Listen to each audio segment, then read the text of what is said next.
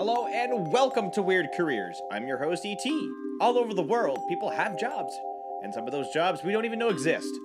There are jobs that we don't know a lot about, and there are jobs that we just don't talk about. Well, I'm here to explore all of the above on this podcast. I will be speaking to people all over the globe about their strange and interesting career choices. Everything from specialized retail to sex work. Oh, did I mention that the show is 18 plus? Over the course of this podcast, join me as I take a deep dive into each of these professions. Do you or someone you know have an interesting or weird job? Don't be shy. You'd be surprised how interesting your job really is. Shoot me an email at weirdcareers@gmail.com. This podcast is brought to you by Cardinal Images. Want your small business looking great online at an affordable price? Email Cardinal Images at eric@cardinalimages.ca for your personalized quote. Cardinal Images, amazing quality, incredible pricing, and personable photography. On today's show, we have joining us via Zoom from Brooklyn, New York. We have Trish Dalton here, who is a documentary producer / director. Trish, welcome to the show. Thank you. Now, before we get too far, without any spoilers, what is it that you do, and how long have you been doing it for? I direct and produce films, mostly documentaries, and then I also do commercial and branded content for organizations and companies. And I do some narrative scripted content as well. All right. So I'm going to hit the brakes there. Now, there are some terms there that I'm sure a lot of our listeners probably aren't aware of. Branded content was one of them. And then what was that last one again? Oh, narrative film, scripted, just meaning like the difference between a documentary and a narrative film is that one has a script and one doesn't. So one way that they're defined is you say it's either scripted content or non-scripted content. Okay. And so unscripted means it's documentary and scripted means that it's narrative. And narrative means that there's a script that has been written and it's usually not, even if it's based on a true story, it's usually, because it's written, it has actors and it's in that way different from a documentary. Oh, cool. I didn't know that. Look at that. You learn something new every day. So from the beginning, for this industry, where did the passion start and what steps did you take to get where you are now? Well, I think I started my passion for filmmaking when I was a kid. My parents' video camera, I was always into theater and I was always interested in putting on plays and writing plays. I realized I wasn't going to be an actor because I was always the dwarf or the mouse or the elf. And I realized that I was never going to get lead roles as an actor, so I might as well go into directing. So I would put on little plays that I would direct with my friends and siblings, and then I would make little videos and music videos, and I would ask all my friends and siblings to play parts. So I think I was always interested in that. And then I got interested in documentary when I was in high school because I was really into social and environmental justice. And so I was a part of a lot of campaigns and groups to help make change happen. And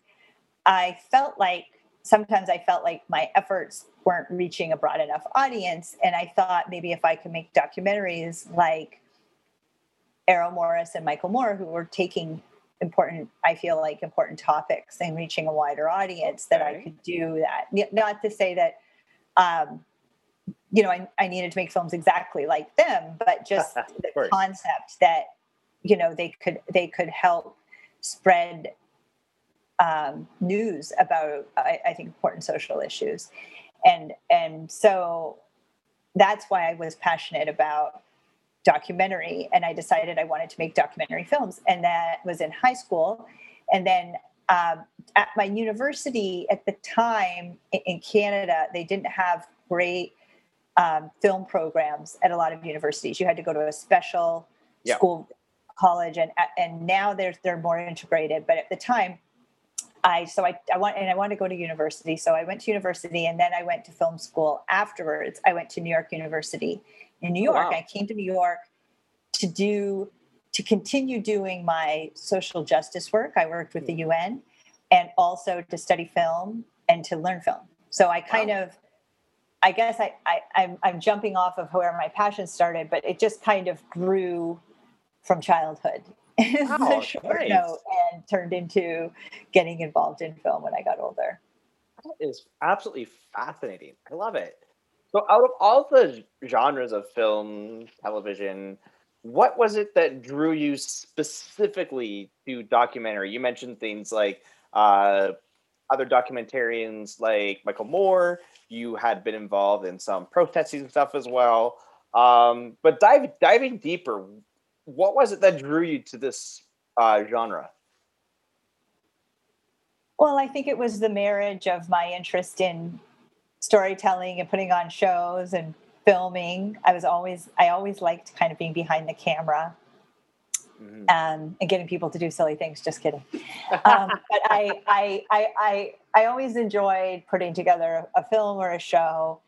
And so I think it married those two. And a lot of my documentaries, like some of them are social issue, but some of them are just sharing stories or Mhm. connecting with people. I guess I feel like a storyteller. I like to share stories. I like to, um, yeah, figure out ways of connecting with people and sharing, like, sometimes, creatively, I I sometimes think it's hard to just be like just a documentary filmmaker. That's Mhm. why I think I like to make experimental films. I like to take photographs. I like Okay. to do podcasts. I like to do scripts and narration. I think it's kind of like whatever tools are needed to express what you're trying to express, and also to do what I- I'm trying to do. Mhm. Sometimes that's to give a social or environmental justice issue some light and some weight to help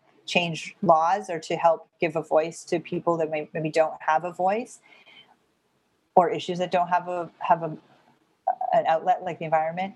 But Mhm. I think other times, I think just the human condition is fascinating, Oh, and absolutely. communicating experience through that.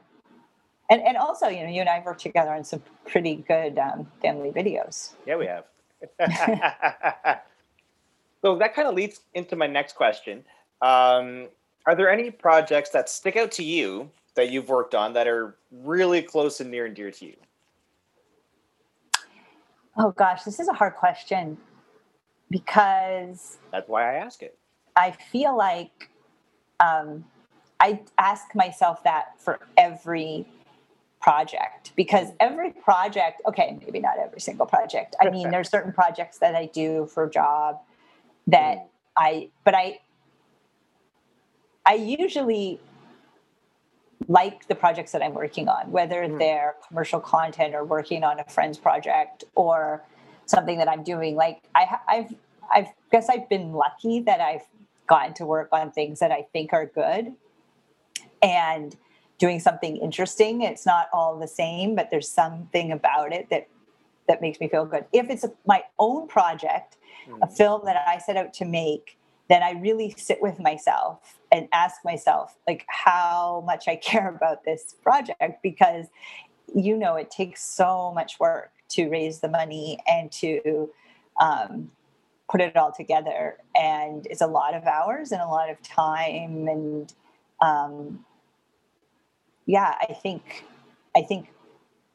filmmaking is kind of crazy, because you have to put so many hours into Oh, such yeah, a absolutely. project. Even when there's funding, it's still a giant commitment, and Mhm. often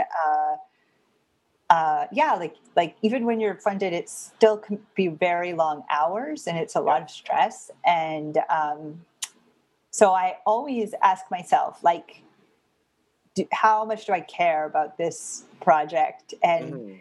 usually, like, and when I say how I gauge how much I care, like, will I cry if I if I don't do this project? Like, For sure. because it's like, it's that, I think you have to really deeply care, otherwise it's too much work, and you'll go, you'll Absolutely. You always have to be passionate about what you're working on. I 100% agree with that.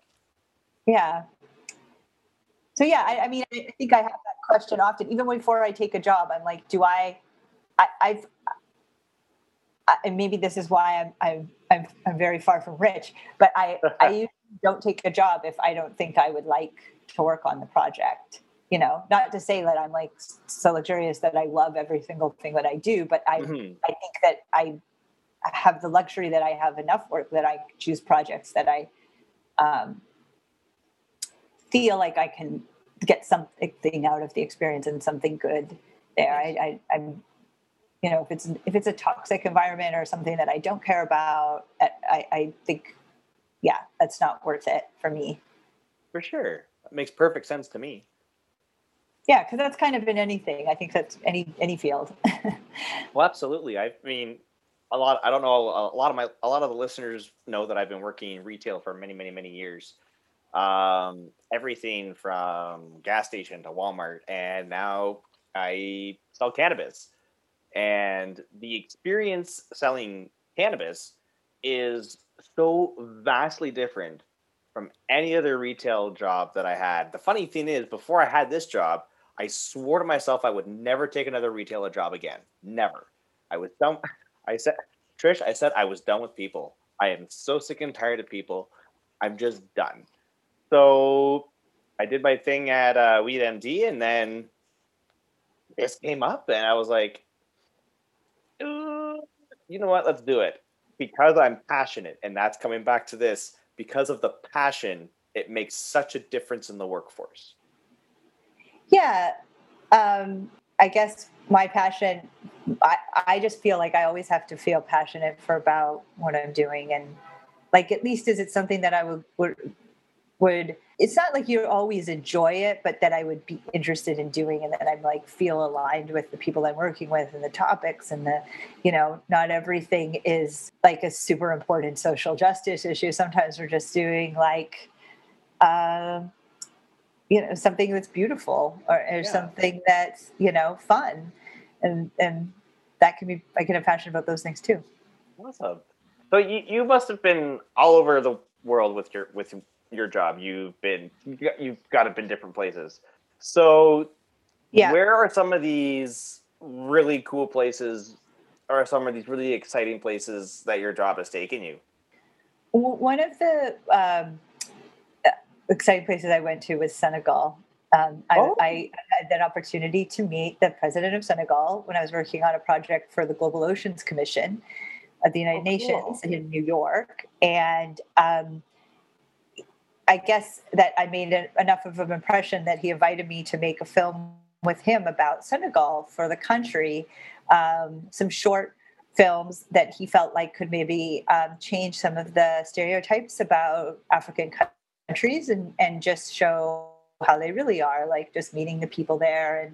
And sometimes I think a lot of those videos play like a tourist video, and he wanted it to not feel like a tourism video and for it to just feel like what it really just show what was going on there. Yeah, absolutely. And so that was a really fun and unique opportunity. And also I think there's a lot of unique, fun opportunities, even in the United States and Canada, that don't get explored as much, like working on the Mexican-Texas border, working on the Mexican-Arizona border. Sometimes New York City is like an endless opportunity for unique stories, but really I like filming all over the country and all over the world, because I feel like I think there's a lot of stereotypes actually that exist about everywhere that I think when you actually go and meet people, it really helps to connect and to understand. And I think I like connecting people. Awesome. Well, we are going to take a quick break right now so we can have a word from our sponsors. Hold tight. We'll be right back. Are you a small business owner struggling to keep up with large corporations and their media companies? Not to worry. With Cardinal Images, you will be able to get your business looking amazing online at an affordable price. And guess what? Listeners of this podcast not only get their demo images, but also their first session free. To redeem your free shoot, email Eric at cardinalimages.ca with the subject line podcast promo. Cardinal Images, amazing quality, incredible pricing, and personable photography. And welcome back. Whether you actually listened to the whole ad or just skipped for those 30 seconds, welcome back anyways. We have, if you're just listening, even though it is highly unlikely that you decide to skip to the halfway point of the show, we are talking to Trish Dalton, who is a documentary producer / director, and she's joining us via Zoom from Brooklyn, New York. Welcome back. Thank you. So let's dive right back in. So being a filmmaker myself, kind of, I went to school for broadcasting and film a couple years ago at Centennial College. Shout out to Centennial College's broadcasting and film program. Excellent program. We had to learn all the roles. So director, assistant director, et cetera. Now, from my experience, the producer is normally the top dog of the production.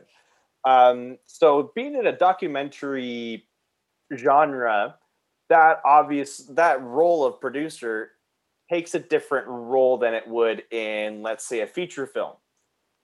So what would your task be? Like, what would your tasks be for a film from beginning to end as a producer? That's a good question, because a producer can mean a lot of different things. I'm actually part of an organization called the Documentary Producers Alliance because we're trying to define them more specifically.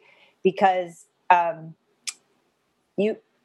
me, what it often means is that I'm running the whole show. So I put together the team and I work creatively with the director to figure out how we're going to meet what we're doing. And that's actually the same as when you do a scripted or narrative film or a commercial. Mm-hmm.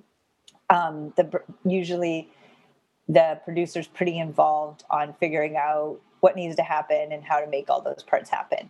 But there's another side of producing that happens where you often end up being pretty creatively involved, especially on documentaries that are smaller budgets and smaller crew, so that you're pretty actively involved in, like, what is the creative.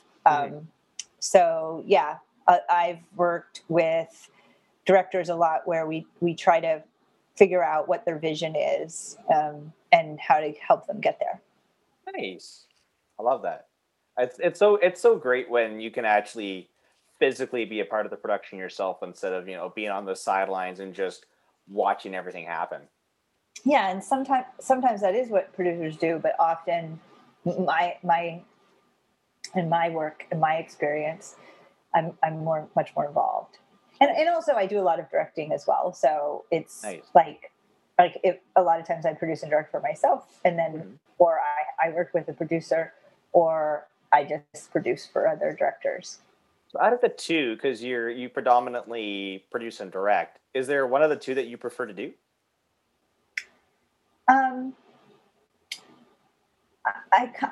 I would say directing, because it's the more creative role. Mm-hmm.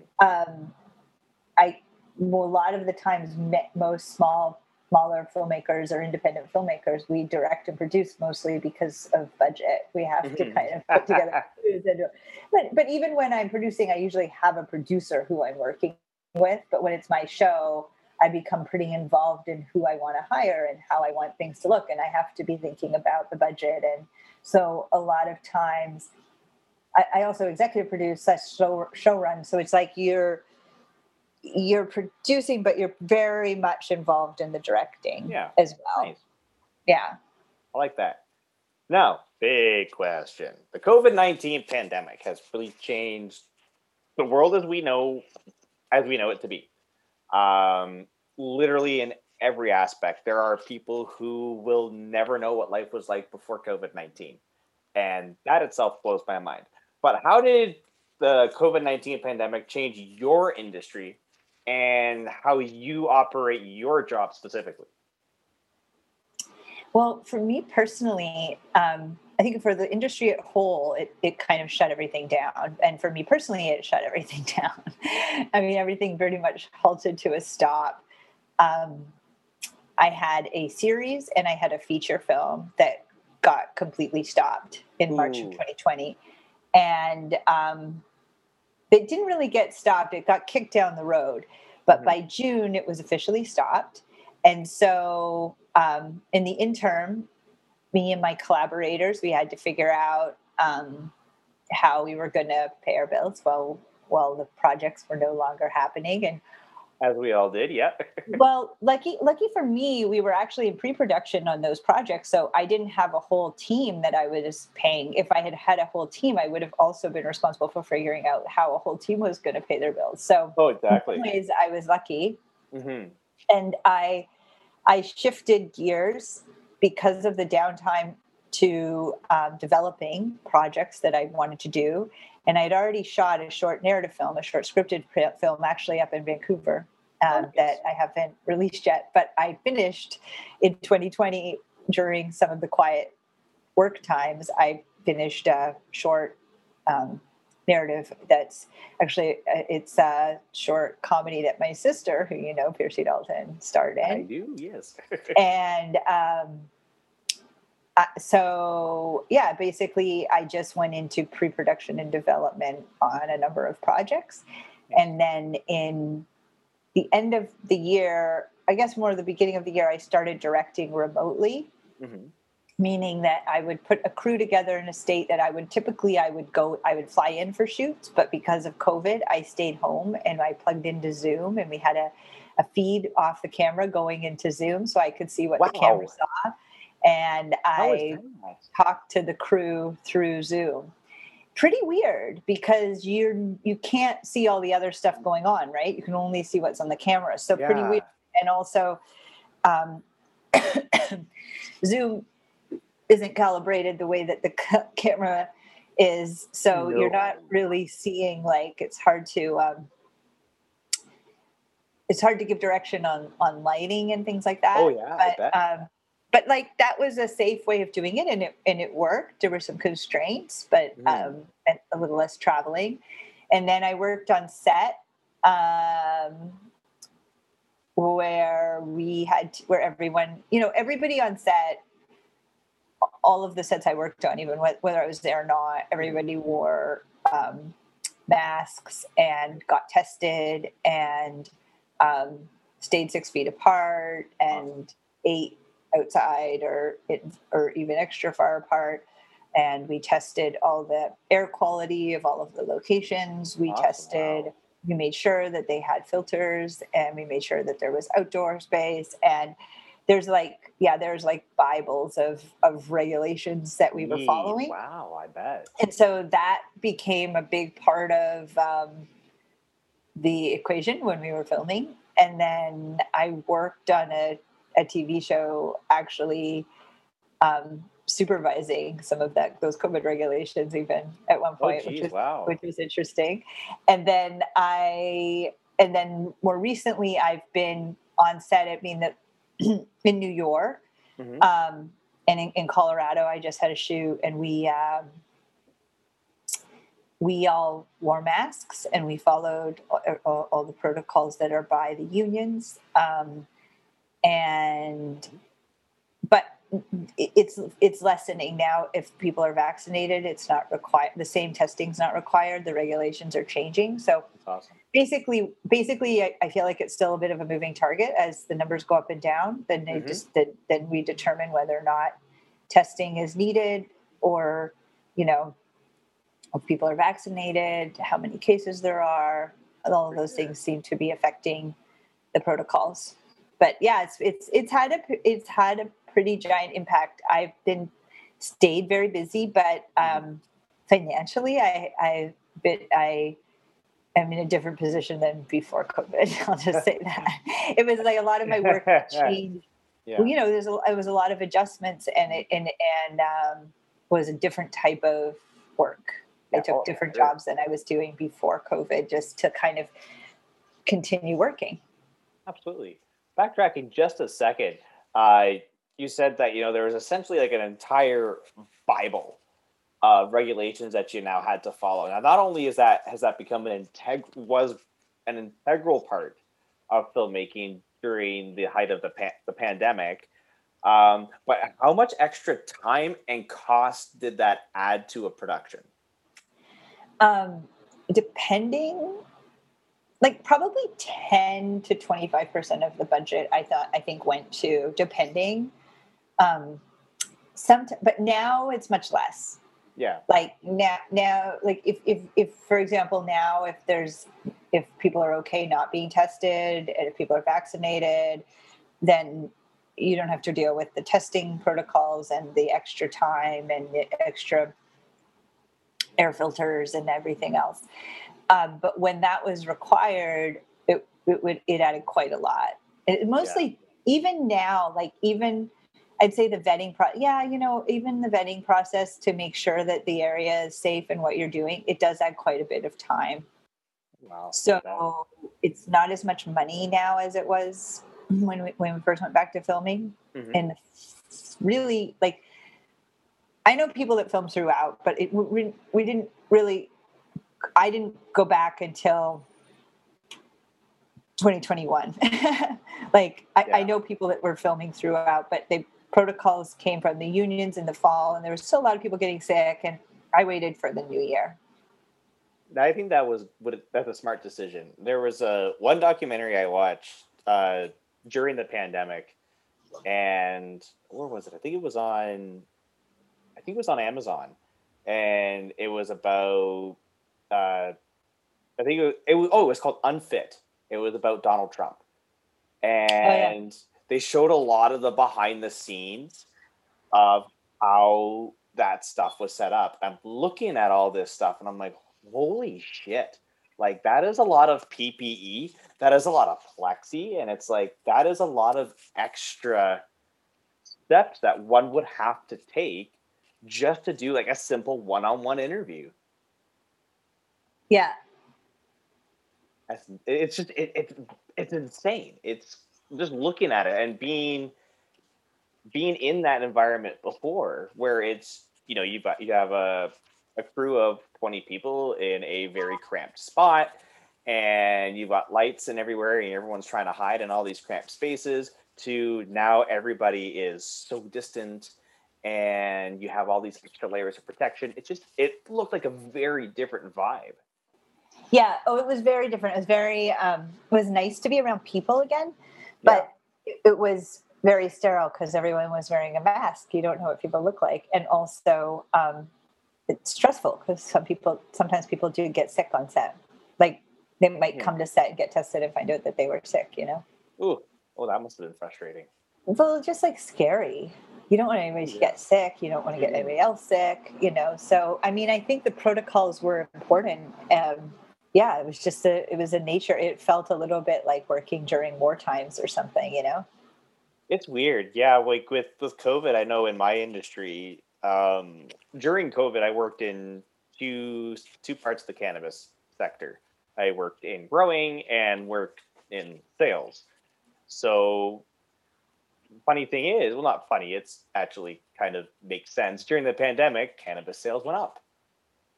So naturally, we're in more production. We're making more sales. So it's weird because I was never part of that. I'm stuck at home, not doing anything. Life for me kept going and got busier. Did you stay working at home, or did you work in the store? So in the beginning, it was when everything was first crazy. I was working at the farm, so I was working at a licensed producer, and I was growing the weed. So I couldn't exactly work remotely. Yeah, it was a great job. It was a great job. Where's the farm? Can you say? I can. Yeah, it's just out in Strathroy, Ontario. It's Weed MD. It's really neat. It's a really cool, really interesting job. But it was really neat. But it just didn't feel like anything happened because I went from growing to you can't really work remotely from growing to retail, where we were allowed to work curbside. They were with So restrictions. people could just come outside and you would walk up and they'd walk up to the door and you'd give it to them, whatever. Yes and no. So yeah, it was all pre-order. Yeah. So you had to pre-order everything. So there was no interaction at the door. There was no conversation. So everything that made the job amazing wasn't there. Right. That's how it was with film. Like it was like stagnant. part of what was fun about making film is that you're hanging out with people that you like and also like having meals together and stuff. And when you couldn't do that anymore. Yeah. It's such a weird concept. Like if somebody said to me 2 years ago, there's going to be a global pandemic that is going to shut down the entire nation and change the world we used to know it, I would laugh in their face. Like, you're a crazy conspiracy nut and you need to go put your aluminum hat on. Boy, was I wrong. Moving out of COVID now, because let's face it, everybody's starting to move out of COVID now. Things are finally starting to get back to normal, which is a godsend. Coming out of COVID, as everybody is, now that you can have a chance to look on all aspects of how you've run your job, what is the best part of it? The best part of my job is being creative. I think I love the same feeling of like when you put on a show in theater when I was a kid. I think I love like putting on the show. Like awesome. I love when you put together the whole team and everything comes together and then you're like making it. I love that. It's fun. I agree. Watching everything come together and then looking back, it's great. Yeah, like I mean, that can happen when you're filming. That can happen when you're in the edit room. That can happen. But like, it's like you're putting on a show, and exactly. I think I always liked that part of it. I mean, another best part when I'm doing social and environmental justice issues is when I feel like my films have made an impact and have helped people. That's another best part. One of my films, Student Athlete, was about college athletes' rights. And it came out in 2018, and we took it in 2019 and showed it on Capitol Hill. And a number of legislative representatives and senators got behind it and used the film to help spread the news and also to help support new legislation that would protect college athletes, right? And this past spring, actually, just a few weeks ago, they passed a bill that 0 to 9, meaning all of, like, basically it got completely passed at the federal level to give athletes rights so I think my film, there was other people that were part of that advocacy movement, but I think our film helped. That's awesome. That's got to be a great feeling. Yeah, another film that I made helped change legislation around youth. It used to be if you were youth who was sexually exploited, you could go to jail for being arrested for being with a John and at the age of 13. And I made a film where I worked with them to tell their stories and took those stories to use that as an advocacy tool at the legislative level. And again, that was a situation where it took like 3 years, but 3 or 4 years after our film came out, they changed the legislation and said you had to be 16, which is still a little problematic, but at least 15 seemed absurd. Oh, yeah, exactly. Now, it's funny. Now, on the other side of that, if you could change one thing about the industry, what would it be and why?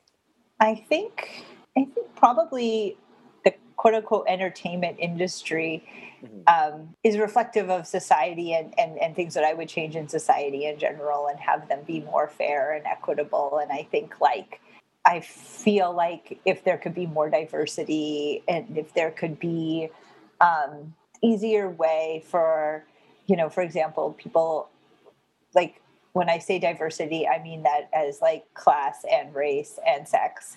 Yeah. I think if there was more access somehow, and that's just like, I want the world to be fair.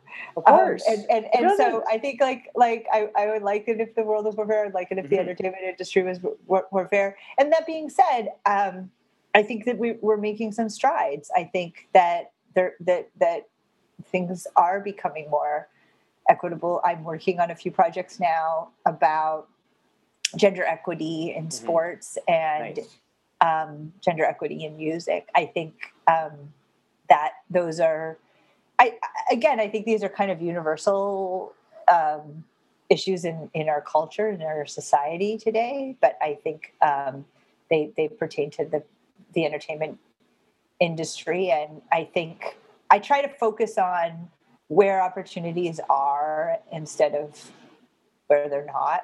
For sure. And go in those directions. And I think, I think that always, I think as an artist or somebody in any art field, I think it's always a little bit of a frustration to know how to get your art out there and how to make art and how to make a living, right? And so I think that that's always a thing. And do you have any final advice for those looking to get into the film or television industry? I kind of wished that I know there's some young artists. I just heard of a woman recently who's in her late 20s who studied business and writing. And I thought, well, that would have been really smart. My advice to a lot of filmmakers has always been like, well, study film and also study business, because if you want to make a living doing this, you have to think about that. And I figured out how to make a living in some fashion, but I could have been much smarter about it as I was going. And I still could be, but I think kind of recognizing that side of it early is smart. Awesome. Now, getting away from what you do, our last and final question of the night. What was your dream job as a kid? It's funny. I haven't thought about that for a long time, but I think that if you asked me when I was 4 years old, I think I just wanted to be a teacher because I thought teachers looked cool. I don't think I had but I definitely Rockstar was definitely up there. And this is a really funny story. I took a what is it called when you do those tests with our oh my gosh, I'm forgetting what they're called. Not a social a counselor, but whatever. There was a counselor, a school counselor, and you had to have an appointment with her in the last year of high school and figure out what you wanted to do. And so that she asked me all these questions, and it was this was back when computers were very new, and I think she printed out literally 50 pages of something based on my answers, and it said my top most likely career that I was going to pursue was rock star. It literally said rock star. And now this is the funny part. The definition of a rock star, according to this random test from my guidance counselor or whatever this person was, was the definition was that you will work very, very hard and you have a 5% chance of making a living at what you're going to do, but you're going to work very, very hard doing it. And then, a 95% chance of just working very hard and not making very much money. And if, I think that is accurate, I can remember one friend saying this to me 15 years ago, wow, you're still doing that, it's kind of like your friend who's still trying to make a living in a band. And I feel sometimes I'm that guy, oh my gosh, I'm still making movies. How did this happen? But I think it's a kind of, I feel in a way it's a little bit of that lifestyle where I work a lot and in order to do this crazy thing, making movies independently, and like you said, weird jobs, who does that? But there you go, you can blame that guidance counselor. No, I thought when I got that result, I was that's the dumbest thing. I'm not going to try and be a rock star, Meanwhile, filmmaking, however, seemed completely logical. Well, Trish, you're a rock star in our eyes. Let's just put it that way. And I do want to say thank you so much for coming on the show today. It has been an absolute pleasure, and thank you. We know your schedule is very, very busy, so we are very grateful that you were able to take the time to come on to the show. So thank you so much, Trish. Really appreciate you coming on. Thank you. Talk to you soon. Take care. Thanks for joining me this week on Weird Careers. Please don't forget to give us a review, and if you liked us, we would love 4 stars as well. These really help us get noticed on Apple Podcasts as well as other streaming platforms. Join me next week when we have Tanya De Silva, who gives away smiles for a living. What does that mean? Tune in next week. Until then, I'm E.T. Cheers.